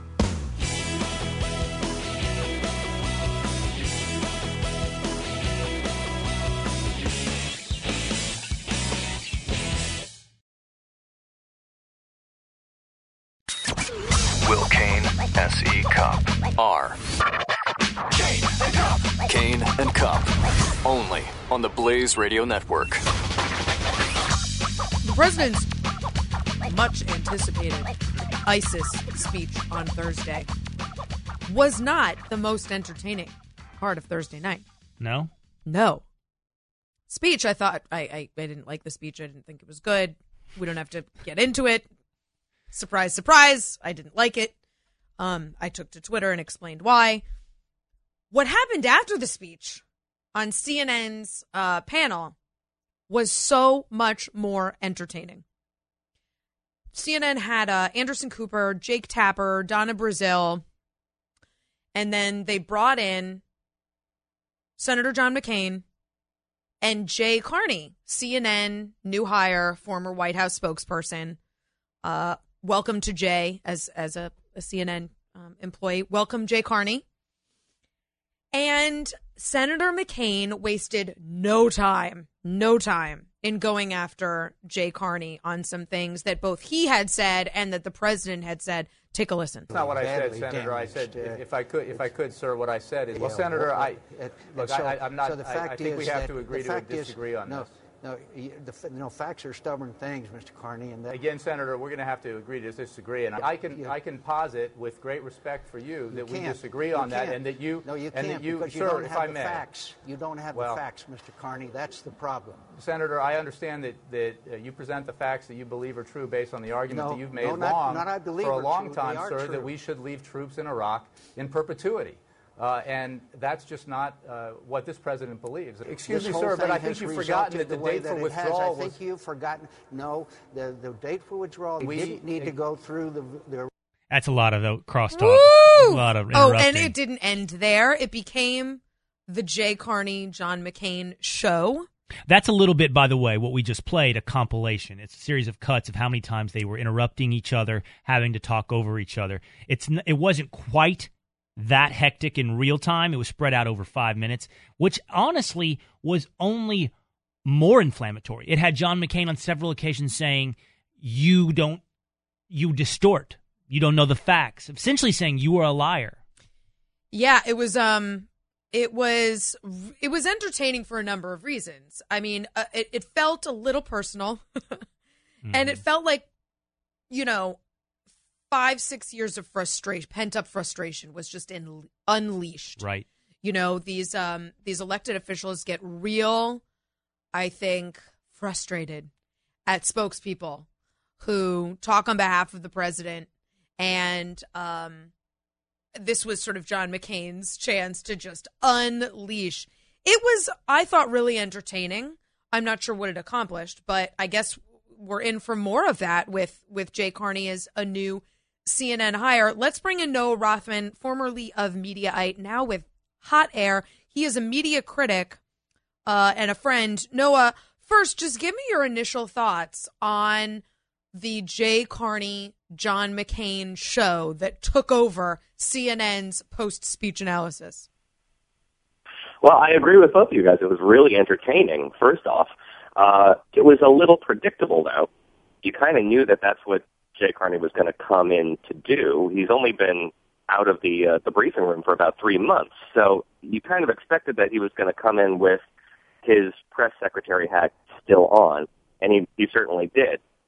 It was great television, but you feel like CNN could have saved a whole bunch of money if they just booked Josh Earnest or Lisa Monaco to do the exact same thing. It would have been the same segment, probably a little less combative, but not much. Well, I'm glad you said that, because this is a question I have. And, Jay Carney is not the first White House press secretary to get a job in cable news. Robert Gibbs ended up working at MSNBC for some time. And I'm wondering what your take on this. Ari Fleischer for CNN. Ari Fleischer, that's right. Stephanie Cutter is on my show, Crossfire. She was an Obama spokeswoman.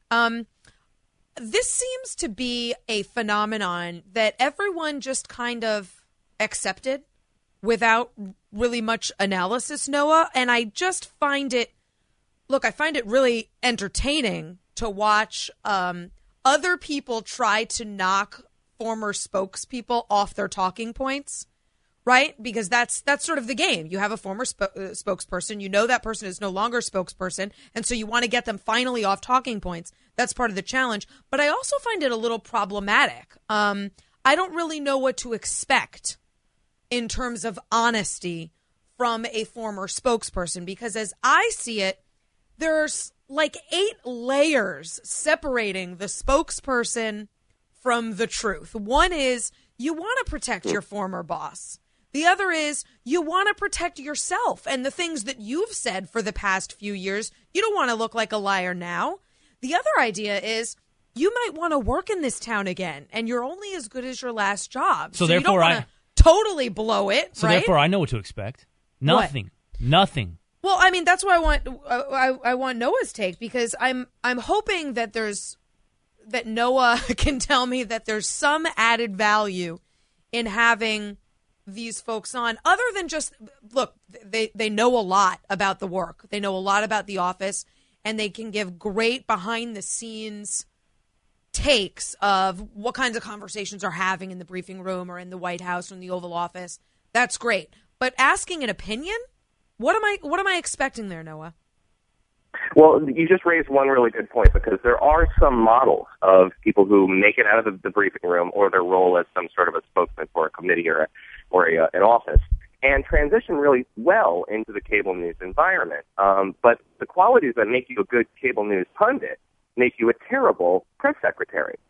You mentioned one, which is candor. You have to be really open and forthright with a lot of the things that happen behind the scenes, and that might upset a few people who you used to work for or work with.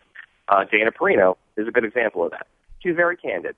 She doesn't necessarily contradict herself or rag on her old boss, but she most certainly talks about some elements of her job that she wouldn't have talked about if she was outside of that role. Talking about, for example, freezing out MSNBC in the last years of the Bush administration. That's something that she probably wouldn't have disclosed in her prior role. Mm. And another is Robert Gibbs. Robert Gibbs is a really good cable news pundit because he goes off the reservation a lot. He talks about during the entire mess surrounding the healthcare website rollout, he was really critical, candid about how things were a disaster, how somebody was inexplicable for the White House to use his words to not fire somebody, just roll ahead somewhere along the line. And he gives you a lot of really good sound bites. So those are two examples of how you can make it work, but you really have to shed a lot of those qualities that you cultivated as a press secretary to do that. I think that both of you guys, S.E. and Noah, are off just a little bit. And I'll suggest that the analysis is a little bit like what we accused President Obama of making, the fault that he makes in his foreign policy, seeing the world you want it to be versus seeing the world the way it is. We want, all of us as we sit around, we want people on television to be candid. We want them to be blunt. We want them to have an intelligent opinion. But that desire, while it's shared in the executive offices of cable news, is a momentary desire. It exists as a subservient desire to the food fight. And this can be an analysis you can hear across the country from couches to you and I on the microphone right now, but it's the truth. That fight with Jay Carney, between Jay Carney and John McCain, they got their money's worth. CNN got their money's worth. It's about entertainment. That's all cable news is. It's not about enlightenment. It's not about being honest or candid. It's about entertainment, and it's entertaining to see people fight. And if Jay Carney signed up for that, to constantly be a punching bag with whoever they put him up against, CNN will get their money's worth. Well, Noah, I don't know. Maybe I still hold out some hope that there's real news value, potential at least for news value in cable news. Should I just sort of hang up my hat and go home? Look who's rewarded. No, I'd love for you to say I'm wrong and SE's right, but I just look what is rewarded. What do you think, Noah? I think that there's truth to both elements of that, and we're going to get into this later, but there's two jobs that a cable news network has to do. One is to cover breaking news authoritatively, and the other is to fill time when there's no news. And that means being an entertainer. That's my mantra, is that a lot of people forget that they're in the entertainment business. If you're on television or behind your microphone, you're in the entertainment business, and your job is to keep somebody happy and forget about their life for 2, 5, 10 minutes. When Jay Carney and John McCain were going at it, that was supremely entertaining, and that job was checked off. They had done their work for that minute. So I don't think that that's necessarily bad. Mm-hmm. You have to do both things. You can't have a cable news network that's purely just a news crawl and just news readers reading off a teleprompter. Right. That doesn't get the numbers, and that news network isn't going to be around very long, or it certainly isn't going to make any numbers and make any waves and generate advertising dollars. So it's a double-edged sword. You've got to do both things. You've got to do both things well. Well, and I'm not under any illusions that this business that I'm a part of is meant to be entertaining. I get that. But at the same time, if you're going to hire a spokesperson, look, I can say what Jay Carney said. I can be critical of the president. Or what Robert Gibbs said. I could say it. The point is, he's supposed to have more information than I have, more insight than I have, and him being honest means more than him being critical means more than me being critical, right? Because it's coming from someone who was paid to stick up for the president.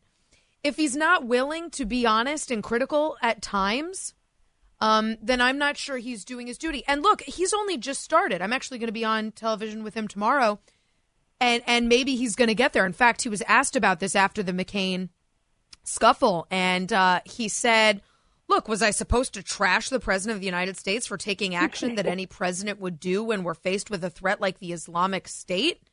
He said, I believed in what Obama wanted to do. I still do. That doesn't mean he gets everything right. I think he'd be the first to say that. And he says, I don't in any way distance myself from what I did for the last 5.5 years. I'm proud to have been a part of it, and I had a strong relationship that I intend to keep forever. I think he's honest about, the fact that he liked his job, he liked his boss, he believed in his boss, but that doesn't mean he got everything right.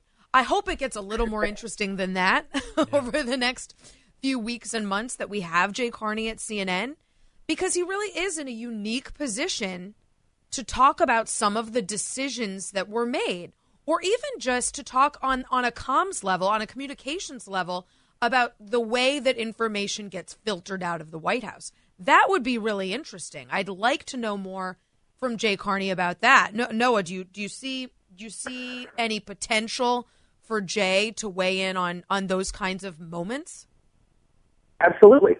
He was a reporter before he was a flack. He knows exactly what this business is like on both ends of it, and he's extremely well sourced. He's a good pundit. But as I wrote on Hot Air, it was just a premature hire. A lot of these, you need to be a little bit more removed from the office for you to be able to shed a lot of those instincts, which again make you a great press secretary, but make you a problematic pundit.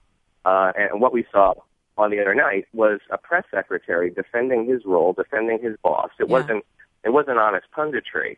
It was compelling and entertaining. Yeah, and it was an opinion. It was a debate. Right. But exactly. It wasn't entertainment. I think, a lot of all the networks are trying to figure out how to do what you just talked about, Noah, balance the breaking news, which can certainly be great for ratings when there is breaking news, with the moments in between, how to be entertaining. And so when we come back, I want to ask you, Noah, to design your perfect primetime lineup. It's something that network executives that get paid millions and millions of dollars have not entirely been able to figure out. So we're not trying to put you on the spot, but I'd love your insight. That's coming up next on Kane and Cup. You're listening to Kane and Cup on the Blaze Radio Network.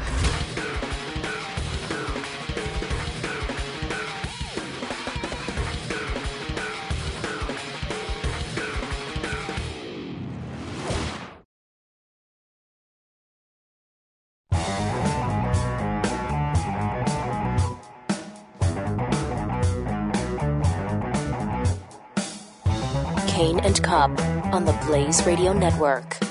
Welcome back. We are solving cable news right here on Kane and Cup. We're joined by Noah Rothman. He's a media critic, formerly of Mediaite, now with Hot Air. Noah, people will look at Fox and they'll say their primetime lineup is pretty successful. It is. It rates really well. Then on the other hand, during breaking news, CNN's ratings shoot up because they go wall to wall on breaking news and really sort of take a step back from punditry during those times. You remember during the Malaysian airliner flight, they went wall to wall. Ferguson, they went wall to wall. And that's when CNN does really well. MSNBC has a similar model to Fox in that it sticks with opinion, but it doesn't seem to ever have the kind of spikes that a Fox or a CNN will. What is your view of what a primetime lineup should look like? What should it be delivering that would be both successful and also entertaining and also have some news value? Well, this is a great question. I had a lot of fun with this.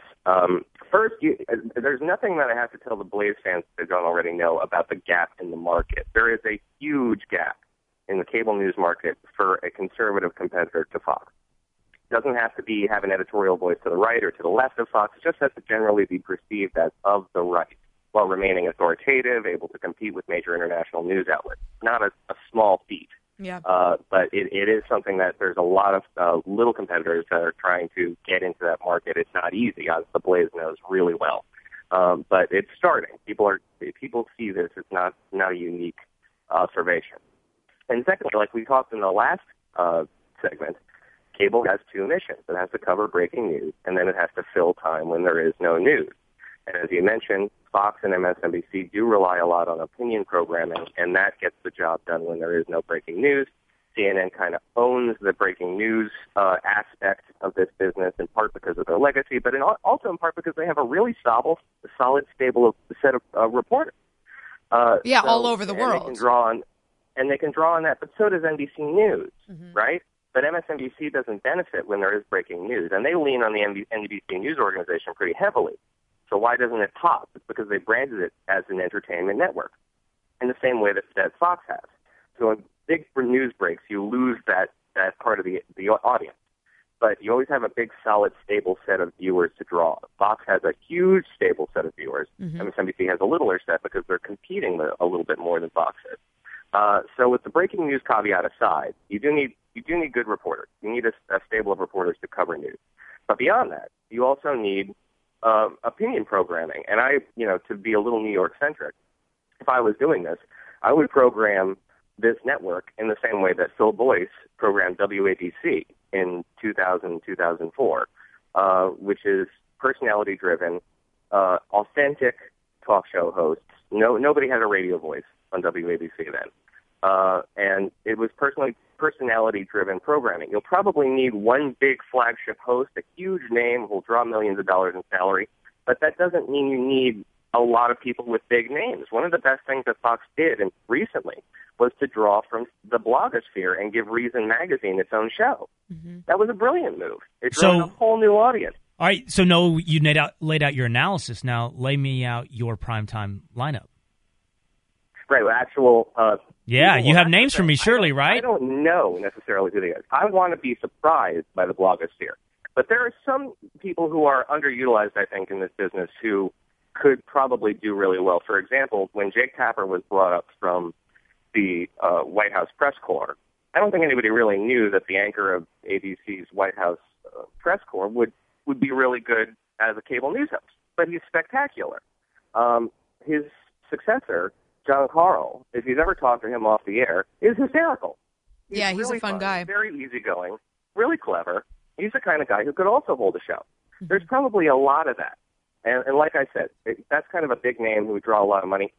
And I think that you could hire one or two of those guys and anchor a show pretty heavily. But there's so much talent. There is a lot. There's a lot of talent. And, Fox, I will say, is really good at plucking out young talent and giving people a shot on the air.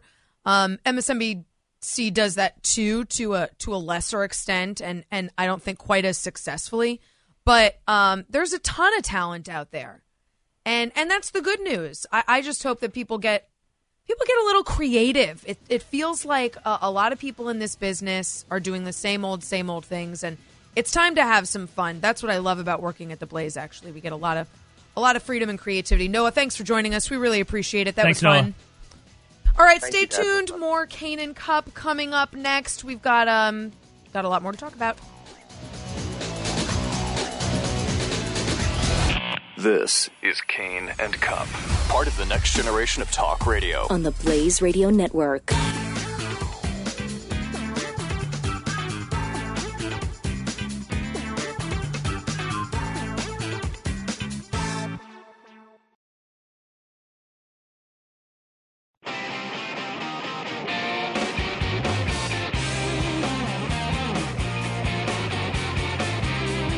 Part of the next generation of talk radio, Kane and Cup is on. Welcome back to Kane and Cup. I'm S.E. Cup. Will, I am not going to be in studio with you next weekend. No.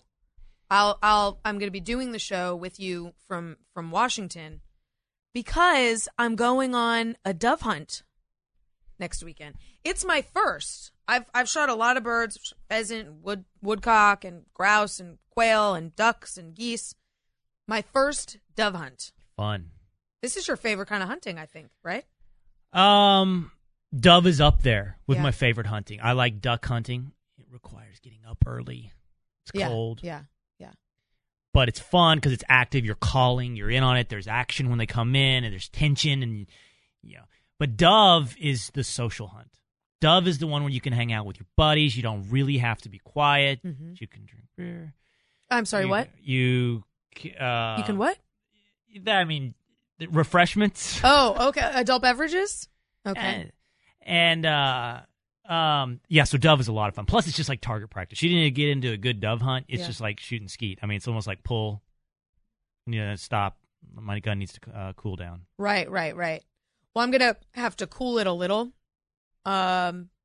because I had yet another uncomfortable conversation to my obstetrician about whether I'm allowed to do X activity while pregnant. I mean, this has been a theme throughout my pregnancy. So I had to call her, can I go dove hunting at 7.5 months pregnant? She goes, what is that? Like it was a euphemism for something. like it was a metaphor. And I told her, what'd she say? I mean, a lot of percussion, boom, boom, boom. Some recoil. I mean, I don't know. A lot of like putting the kid through a rock concert. Well, I have a piece coming out on CNN.com this week about my experience hunting and fishing while pregnant. And how answers on a lot of these questions are hard to come by. I hope people check it out. But she said, once I explained to her what was going to happen, she was like, as long as it's not all day repetitive, then it's probably okay. So I'll take it easy. I won't shoot every 5 seconds for 5 hours. But it's the noise concern, the recoil concern, and then lead exposure. So. What are you gonna? Why lead exposure? Are you gonna be eating the BBs that come out of the shotgun? No. I guess there's a concern more so at a gun range than hunting. There's a concern for overexposure to lead. Just look over there during the middle of a hunt, and he's just like one by one eating BBs out of a shotgun pelt like blueberries. What are you doing? Don't eat the lead. Stop that. It's bad for your child. I mean, if you weren't pregnant, I'd understand. Then it would be okay. I'm excited. I remember one time I was hunting. I was on a duck hunt, and we did an evening duck hunt. It was like a sunset duck hunt. It's like sunrise and sunset. Those are your chances when the ducks are moving. And we were hunting, one of us, me and a buddy, with one of us had a gun that didn't have a plug in it. Shotguns have a plug that reduces the number of shells you can hold into 3. And anything over that, then you're illegally hunting with too many shells. And we're like, what if the game warden came out right now? We're out here. We got no shells. Oh, yeah, he didn't have a license either. So you're unlicensed. Oh, boy. He doesn't have a shell. What would you do? What would you do if the game warden came out right now? And he was like, this guy, by the way, played in the NFL. Played with Jay Feely, who was a guest on our program earlier today. He said, I know what I'd do. I was like, what would you do? We'd already killed like 5 ducks that were on the ground. He's like, I'd take off all my clothes, take that duck, rub blood all over my back. And when the warden come and go, huh? What's going on? In the hopes the warden would just be like, okay, all right, I'm going to back away from this situation. I don't want to know. I don't know what you boys are doing, but your hunting license is not top of my concerns. This is a game. You had a plan. This is a game some of my buddies and I have played, by the way. If you ever got pulled over by a cop and you've done something wrong, I don't know what you're doing, how do you get out of whatever it is you're doing? One of my buddies said he would immediately, the minute he's pulled over, run around to the front of his car and lay down against the hood. And like, why? Because first of all, because so their dash cam can no longer see me. Oh my God. And so when the police officer walks around to the front of your car, right, and the dash cam can no longer see everything that's going on, and start yelling, don't touch me there! What are you doing? Don't touch me there. Oh my God. Wow, that's perverse. Lessons in Yeah. If you try that, let me know how it works out. This is look, you got to have a plan for every scenario. Right. I appreciate planning. Well, I'll let you know how the dove hunt goes. We will be licensed, and our guns are legal. That's good. Yeah.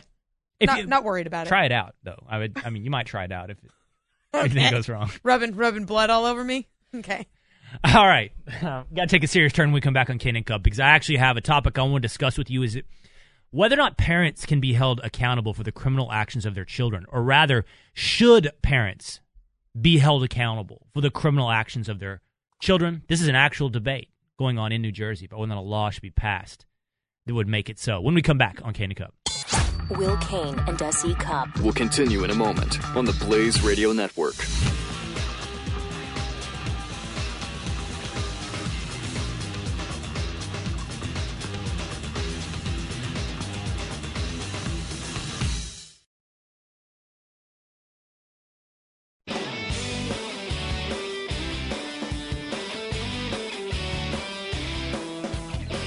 888-900-3393. Kane and Cup returns now. Chris Salcedo's coming up in about 15 minutes. You want to stick around for that. I want to ask you a question. We don't have a lot of time left together this morning, and this topic actually deserves more time than we're going to be able to give to it. But 888, I bet we do it on Real News at some point. I bet you're right. Yeah. But I'd love to start to hear from you guys at home. 888-900-3393. Should a parent be held accountable for the crimes of their children? Now, this isn't theoretical. It's not abstract. Let me tell you what I'm talking about. There's a horrible story out of the state of New Jersey. A 12-year-old girl named Autumn was murdered by a 15-year-old schoolmate of hers. His name was Justin. She rode her bike after arranging on Facebook together over to his house, where he strangled her, stole her bike, and left her body in a blue recycling bin. Almost 2-day search ensued, trying to find Autumn while she was missing. Eventually, she was found in this recycling bin. Justin was charged with murder. At the trial, during the sentencing phase, Justin's mother, so the defendant's mother, rose to say this: no one knows what happened on that day of the accident. The accident has been mischaracterized. She said her son has a physical deformity. He is emotionally and developmentally disabled, and he's a respectful, loving child with a sense of humor and love. Now, the father of the victim, Autumn's father, listening to this in the courtroom that day, said he couldn't believe what he was hearing, that she was referring to it as an accident, when clearly he'd already been convicted of a murder. The defendant's lawyer, Justin's lawyer, then got up and said the following: there was significant history, as outlined in Justin's psychiatric report, of domestic violence in the household when he was young. Justin suffered abuse, physical abuse, by his father. This was learned behavior, Your Honor. Justin saw his father strangle his mother on more than one occasion. Justin has inappropriate responses to stressors as a result of his disabilities. At that moment, the victim's father, Autumn's father, says, my light bulb went off so fast when I heard that. I looked at my lawyer who was next to me. I said, we have to do something about this. If it was learned behavior, then teach a different behavior. If you taught your son to kill, then you should be punished too. He is now advocating on change.org in the state of New Jersey for something called Autumn's Law, that it can hold parents responsible for the acts, for the crimes of their children.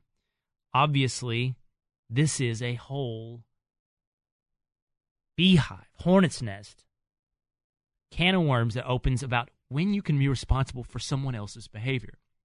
I understand the father's anger at hearing exactly that, not just that his daughter has been murdered, but hearing exactly that this is learned behavior, and somehow that's an excuse in the sentencing phase. But if that's an excuse, that doesn't diminish culpability, it transfers it. Right? And you want to find someone else to place it on. I get his impulse, and I like it. Look, I generally advocate for situations in which we can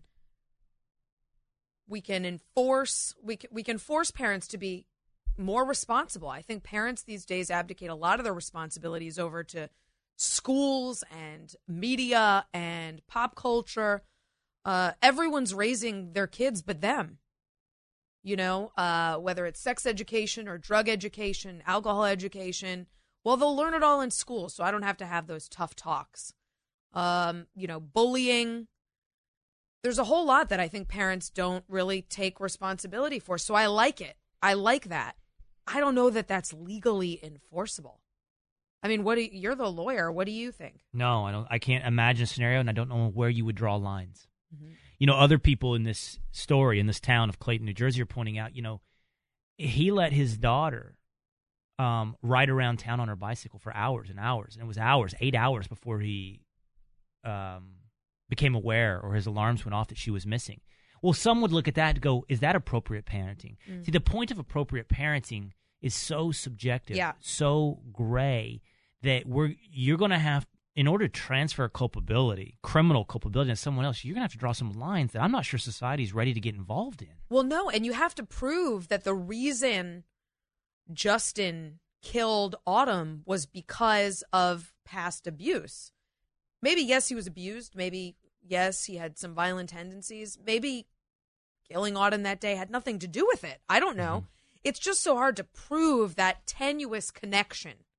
And that's what the burden is on the prosecutor, to prove that the result of that abuse, I mean, abuse is used as a defense in court all the time. And that's kind of the point, Essie. If it's used as a diminishing factor, if it's relevant in that sense, if it's relevant to diminishing Justin's capability, is it not relevant in establishing someone else's? Well, in this case, his father, perhaps, or his mother. But why is it any different? Just because Justin's 16, why is it any different if I went in and killed my husband and said that I had been abused as a child? Now I'm 35, but I killed my husband because I was abused earlier. Does that transfer onto my parents, right, who are in their late 60s? When does that? Is it just because he's a child, and so therefore his parents are more responsible than had my parents been? I mean, I don't know where that ends. Well, parents can be responsible for a long time. I mean, in theory, it doesn't end at parents. It could be on anyone who has an influential effect on your life, right? Because the argument is about influence. Right. That's right. I mean, I don't think it's necessarily related to blood. Right? You're not suggesting some sort of necessity that someone is genetically related to you. What if you had a foster parent? Is it living in the same home? What if you had extended family members all living in the same home together? So uncles and aunts in the same home, but it was one of the uncles that had the negative influence that created this behavior. Or go on beyond that. If you're going to say it's beyond blood, it's beyond genetics, it's perhaps beyond the home. It's the neighbor. I watched behavior from the neighbor on a daily basis that I began to emulate. Go on beyond that. Go beyond the neighbor. Television. You can keep going if influence is the effect. Learned behavior. You can learn behavior from a number of different places. You can learn it in school. I just think it's tough to prove. I sympathize, and I love the idea of holding parents more accountable and making parents directly responsible for the actions of their kids the way they would be if their kid got in a car accident. They'd be responsible for the car insurance going up. I like that. I don't know that's legally realistic. Well, I know. I think that it isn't. I do sympathize, and I think there's plenty of conversations to have around parenting, but I'm not sure there's conversations to be had about criminal liability. That's just a road that seems to have no clear off-ramps. Yeah, I wonder if there's been any movement on, I know there was a movement to try and make parents legally culpable for bullying, right? Like, you've heard these stories where a kid is bullied, the kid commits suicide, and then the parents of that kid holds the parents of the other kids responsible for being unaware or for teaching them learned behavior. In some cases, encouraging. Right. In some cases, encouraging. I don't know how often those get resolved in favor of the suing parents. I don't have a handle on where those end up, but that seems to me a similar kind of legal logic. Right. What did we work out today? We worked out that eye to genitals is the appropriate age, is the appropriate sort of end point of when you can stop showering with your kids. Right. When they are eye to genitals. Right. We've also worked out the closest we get to an objective rule. I think it's pretty good. We've also worked out that your peeing in the shower is okay, but or peeing in the shower is not okay, but blowing your nose in the shower is okay. That's inconsistent. Right. Your logic falls apart there. We've also worked out that apparently everybody's $1 million idea revolves around medicine. Well, yeah. Health. We've also worked out that I do know something about science. I know about antimicrobial technology without even knowing that I knew what it was. It exists. All right, Chris Salcedo's coming up next. Thanks for hanging out with us on Kane and Cup this Saturday morning.